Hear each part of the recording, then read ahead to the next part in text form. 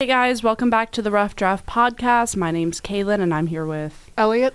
And today we will be talking a bit on sexual assault awareness since it is the month of April. So we're just actually going to read through some statistics, sharing with you guys some numbers having to do with sexual assault. So first, some overall statistics. 1 in 5 women experience completed or attempted rape in their lifetime. And nearly a quarter, 24.8% of men in the U.S. experience some form of contact of sexual violence in their lifetime. Nationwide, 81% of women and 43% of men reported experiencing some form of sexual harassment and or assault in their lifetime. 1 in 3 female victims of completed or attempted rape experienced it for the first time between ages 11 and 17. It is estimated that 734,630 people were raped, including threatened, attempted, or completed rape in the U.S. in 2018.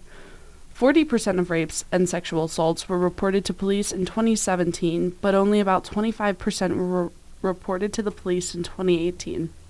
The prevalence of false reporting for sexual assault crimes is low, between 2% and 10%. Almost 1 in 4 graduate women experience sexual assault or misconduct at 33 of the nation's major universities, and about half, 51.1%, of female victims of rape reported being raped by an intimate partner and 40.8% by an acquaintance. We're going to talk about some more specific statistics of different marginalized communities. So we're going to start with people of color, and for every black woman who reports rape, at least 15 black women do not report. 1 in 4 black girls will be sexually abused before the age of 18. 1 in 5 black women are survivors of rape. 35% of black women experience some form of contact sexual violence during their lifetime. 40% of black women report being subjected to coercive sexual contact by age 18. 17% of black women experience sexual violence other than rape by an intimate partner during their lifetime. More than 20% of black women are raped during their lifetimes, a higher share than among women overall. Black women were 2.5 times more likely to be murdered by men than their white counterparts, and more than 9 in 10 black female victims knew their killers. Black women also experience significantly higher rates of psychological abuse, including humiliation, insults, name-calling, and coercive control, than do women overall. Although the data is limited, many women of color appear to be at a greater risk for rape. A nationally representative survey indicates that almost 18% of white women, 7% of Asian and Pacific Islander women will be raped in their lifetimes. Almost 19% of black women will be black women, 24% of mixed race women, and 34% of Indigenous and Alaskan Native women will be raped during their lifetimes. Additionally, undocumented immigrant women who are raped often cannot turn to the authorities because they fear deportation. Moreover, they often lack linguistically appropriate and culturally relevant victim services within their communities. Indigenous people are 2.5 times more likely to experience sexual assault crimes compared to all other races, and 1 in 3 Indigenous women reports having been raped during her lifetime. 34% of Native women are raped during their lifetimes. According to a 2010 GAO study, the U.S. attorneys declined to prosecute 67% of sexual abuse, firearm violation, homicide, and other violent crimes occurring in the lives of Native Indigenous women. Violence against Native women occurs across a continuum in the lives of Native women. At one end is verbal abuse, and at the other end is murder. Most Native women do not report such crimes because of the belief that nothing will be done. Indigenous women, girls, and girls plus are murdered at a 10 times higher rate than all other ethnicities. Murder is the third leading cause of death in Indigenous women. More than 4 out of 5 Indigenous women have experienced violence, which is 84.3%. More than half of Indigenous women experience sexual violence, which is 56.1% specifically. More than half Indigenous women have been physically abused by their intimate partners, 55.5%. Less than half of Indigenous women have been stalked in their lifetime, which is 48.8%. Indigenous women are 1.5 times more likely than Anglo-American, which means of British descent or from Britain, women to experience violence. Indigenous women are 2 times more likely to be raped than Anglo-American white women. The murder rate of Indigenous women is 3 times higher than Anglo-American women. These rates also include Indigenous individuals that identify as Two-Spirit, which is an identity within the LGBT community that is specifically a term that only Indigenous people can use, which is a term that they use to express feeling both masculine and feminine within their sexuality, gender, and or spiritual identity. And most states are not investigating this epidemic towards Indigenous women, girls, and Two-Spirit individuals, and their murder and abuse is being ignored. So next up, some statistics on the queer community and the LGBTQ. Members of the LGBTQ community experience sexual assault at either the same or higher rates than people who are straight. Studies suggest that around half of transgender and or bisexual individuals will likely experience some form of sexual assault in their lives. The LGBTQ community members face higher rates of poverty, stigma, and marginalization that puts them at a greater risk for being sexually assaulted, especially because they are often victims of hate-motivated violence that more often than not will happen in the form of sexual assault. 44% of lesbians and 61% of bisexual women experience rape, physical violence, or stalking by an intimate partner compared to 35% of straight women. 26% of gay men and 37% of bisexual men experience rape, physical violence, or stalking by an intimate partner, compared to 29% of straight men. 46% of bisexual women have been raped, compared to 17% of straight women and 13% of lesbians. 22% of bisexual women have been raped by an intimate partner, compared to 9% of straight women. 40% of gay men and 47% of bisexual men have experienced sexual violence other than rape, compared to 21% of straight men. The 2015 U.S. Transgender Survey found that 47% of transgender people are sexually assaulted at some point in their lifetime. Among people of color, Indigenous 65%, multiracial 59%, Middle Eastern 58%, and Black 53% respondents of the 2015 U.S. Transgender Survey were most likely to have been sexually assaulted in their lifetime. Nearly half, 48% of bisexual women who are rape survivors experienced their first rape between ages 11 and 17. Discrimination towards the LGBTQ community has caused members who have experienced sexual violence to be less likely to reach out to the police, hospitals, shelters, or rape crisis centers. 85% of victim advocates surveyed by the NCAVP reported having worked with an LGBTQ survivor who was denied service because of their sexual orientation or gender identity. The 2015 U.S. Transgender Survey found that 1 in 5, 20% of respondents who were incarcerated in jail, prison, or juvenile detention in the past year were sexually assaulted by facility staff during their time. Additionally, 17% of respondents who stayed at one or more homeless shelters in the past year were sexually assaulted at the shelter because they were transgender.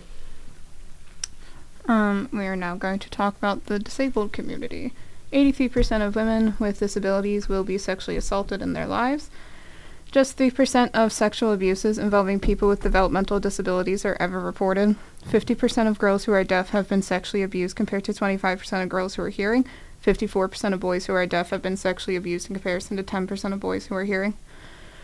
Women with a disability are far more likely to have a history of undesired sex with an intimate partner, 19.7% versus 8.2%. Approximately 80% of women and 30% of men with developmental disabilities have been sexually assaulted. Half of these women have been assaulted more than 10 times.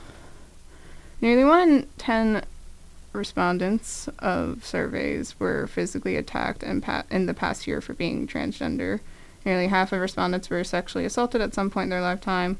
1 in 10 were sexually assaulted in the past year. In communities of color, those numbers were higher. Black respondents were sexually assaulted in their lifetime, and 13% sexually assaulted in the past year.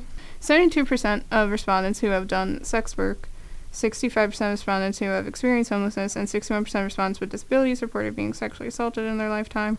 More than half experienced some form of intimate partner violence, including acts involving coercive control and physical harm.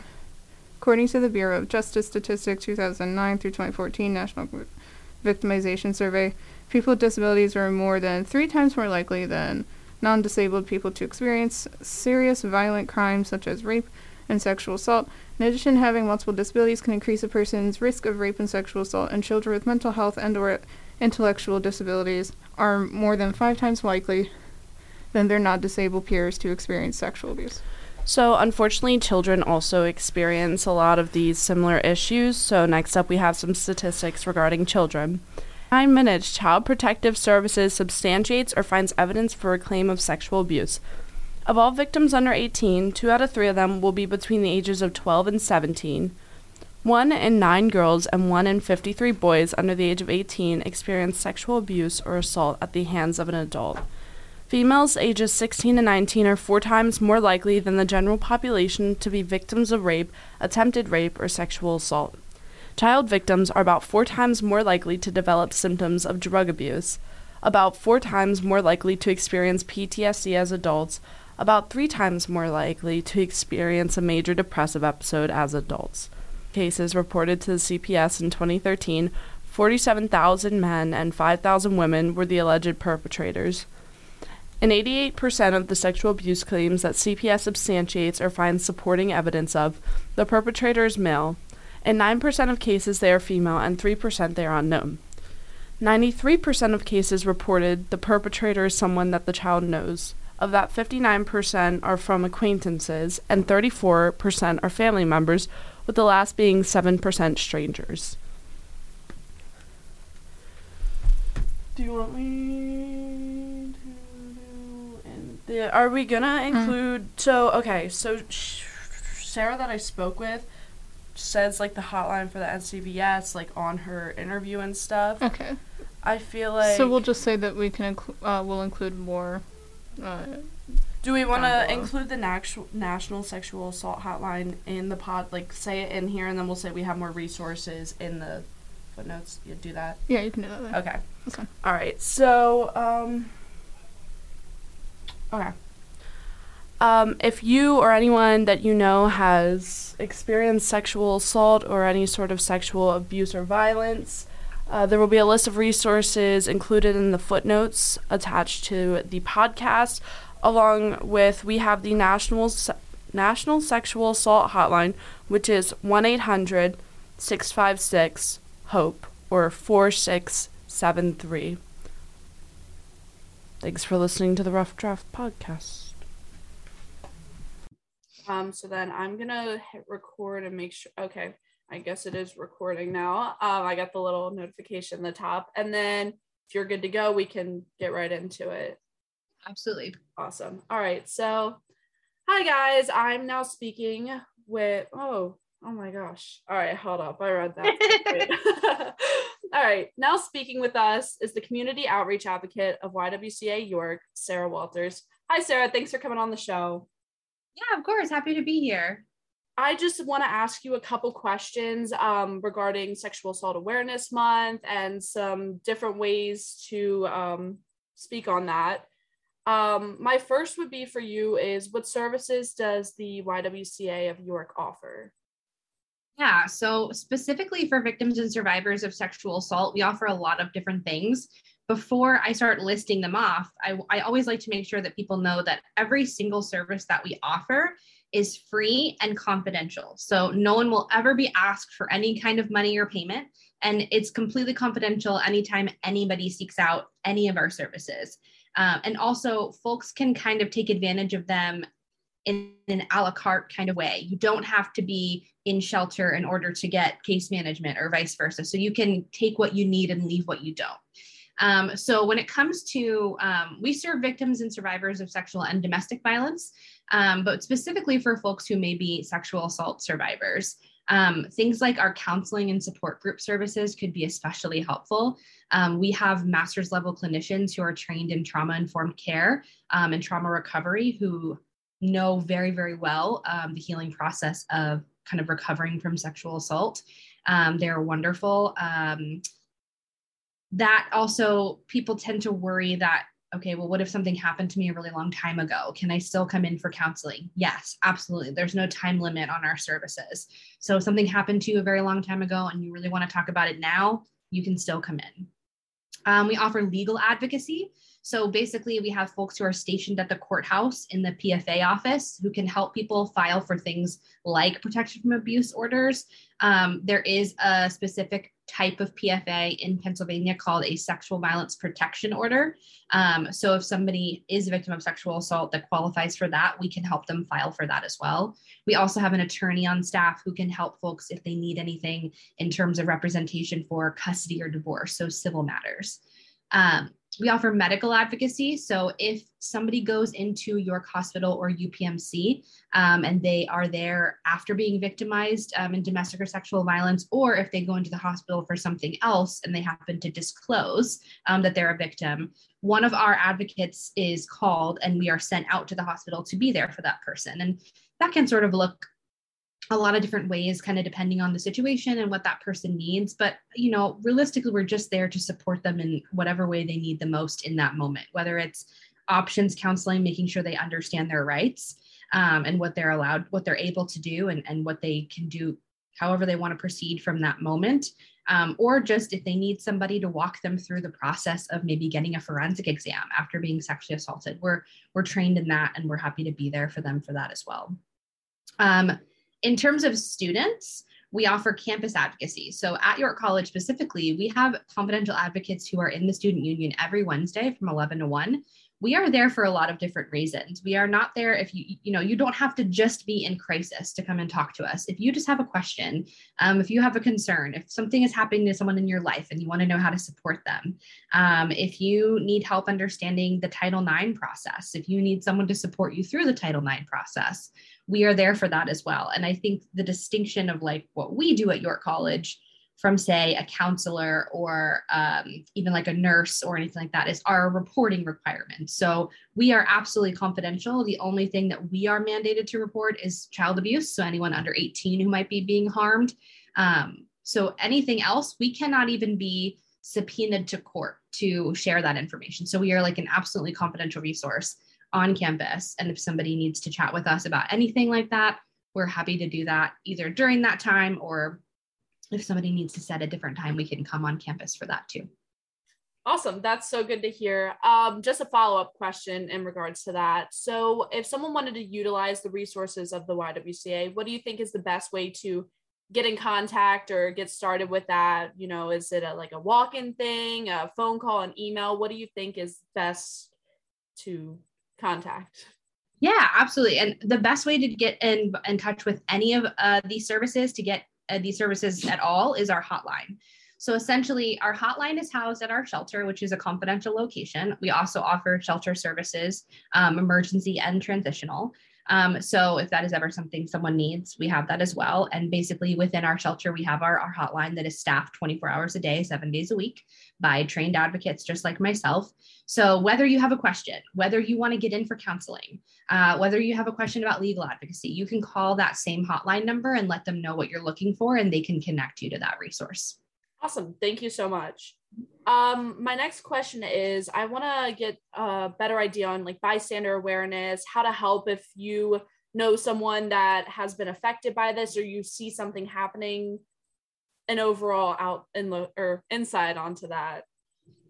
Yeah, obviously there's different forms that this can take, right? So if you're actively seeing something unfolding, so say that you're out and about, you're at a bar, you're at a party, you see someone who's intoxicated, who may be being coaxed into doing something they don't really want to do, or they're being taken away, or they're, you can sense that, step in if you feel safe to. Distract from whatever's happening. So we often refer to the 5 Ds of bystander intervention, and distract is one of them. Distract is just whatever's taking place, do something to draw attention away from it. So if you see somebody in a compromising situation, maybe they're being harassed, maybe they are uncomfortable, you can kind of tell, you can use those strategies in that moment, even if it's distracting from the situation, if it is getting help from someone else. So maybe you don't feel fully empowered to do it on your own. You can actually ask someone else or get strength in numbers to kind of help with the situation. You don't always have to directly intervene though. You can also wait until, say that you see something happening online. This is an example that I give a lot. So if you see like maybe some harassing comments online, maybe you can hit report on that comment, and then you can also follow up with that person later and send them a message and be like, hey, I saw that stuff. I took screenshots of it in case you want them. But I just want to make sure that you're okay. So like that delay, but if you hear about something that happened a week ago, following up, checking in, I think one of the strongest things that you can do for someone, whether you heard about something that happened or you know that it happened, or they said something to you about it, is check in on them. Make sure that you validate that you believe them, and that you're there for them. Kind of open the door to be a resource for help without kind of forcing them into disclosing or telling their story, or saying what happened, or even confirming that it did happen. So we don't want to force anybody into taking steps that they don't want to take. Victims and survivors of sexual and domestic violence have had their choice taken from them repeatedly. So we want to make sure that we're always giving it back any chance that we can. We want to make sure that they stay in control. Making sure that they see you as a resource, but then maybe offering like, hey, like, I don't really have all the answers for this, but I know who I can put you in touch with, and just kind of giving them information for resources like the YW or anything else, something on campus, the Title IX office, the counseling center, if that is anything that feels comfortable to offer without pushing or forcing. Yeah, for sure. I definitely think that this is something that's really important that a lot of people don't know about or how to handle it. Even as you were making points, I'm sitting here and I'm like, oh, that's a really good point. I never would have thought of it that way. So I think that is an important thing that should be educated on and people should be made aware of. And then my last question for you is, what are some ways to heal and or grow from dealing with sexual assault? So some coping ways or, outreach. Yeah, absolutely. The first suggestion I always give to folks, if they feel open to it, is to seek professional counseling. Those counselors, especially, like the ones at the YW, are trained in such a way that they're able to equip survivors with those coping mechanisms that are going to be healthy, and help them find that healing. If that isn't something that they're comfortable with yet, that's okay too, but it is a great option to turn to. One of the other really important things that I try to reiterate anytime I'm working with a survivor is that I want them to understand as best as they can that assault is never a victim's fault. There is never anything that somebody can do to deserve being assaulted or harmed. And there's always a narrative kind of in our world that, well, what did they do? How did they bring this upon themselves? Nobody ever deserves to be harmed. So just kind of reiterating, like, it's not your fault ever. But also understanding that if someone doesn't believe you or they don't understand the trauma that you're experiencing, that their disbelief and their misunderstanding doesn't invalidate your experience and your feelings. So trying our best not to like tie ourselves up in the perceptions of other people, which is incredibly hard because of the way people do view sexual assault and victims of sexual assault. But then also kind of outside of that, say that counseling maybe isn't where you're at, or you do have a counselor, having a support system of people in your life who do believe you, who want to support you, who have heard your story or at least understand it to a point where they can be there for you in a healthy way. That could be a counselor, that could be friends, that could be family, that could be people at the college that maybe are in, if you've gone through the Title IX process, just having people who are there for you, who understand what you're experiencing and are not going to invalidate your experience of it. Yeah, for sure. I definitely think a strong support group can really change, how you're able to deal with things. So that's a really good point. I think that's pretty much all I have in mind right now, but thank you so much for speaking. And yeah. I hope that this reaches the right audience. Yeah, and I would love to just let people know that if they do need help, if they do have questions, whether they're in crisis, whether they just want to kind of bounce some thoughts off someone, whether they want to take advantages of our service or not, our hotline number is 717-846-5400. Or you can call us, we have a toll-free number that is 800-262-8444. And those are on our website at ywcayork.org. So if anybody wants to, check up on that or get those numbers again, those are there for you. And we are there 24 hours a day, 7 days a week. Awesome. Thank you so much for speaking and sharing all of that with us. Yeah, of course.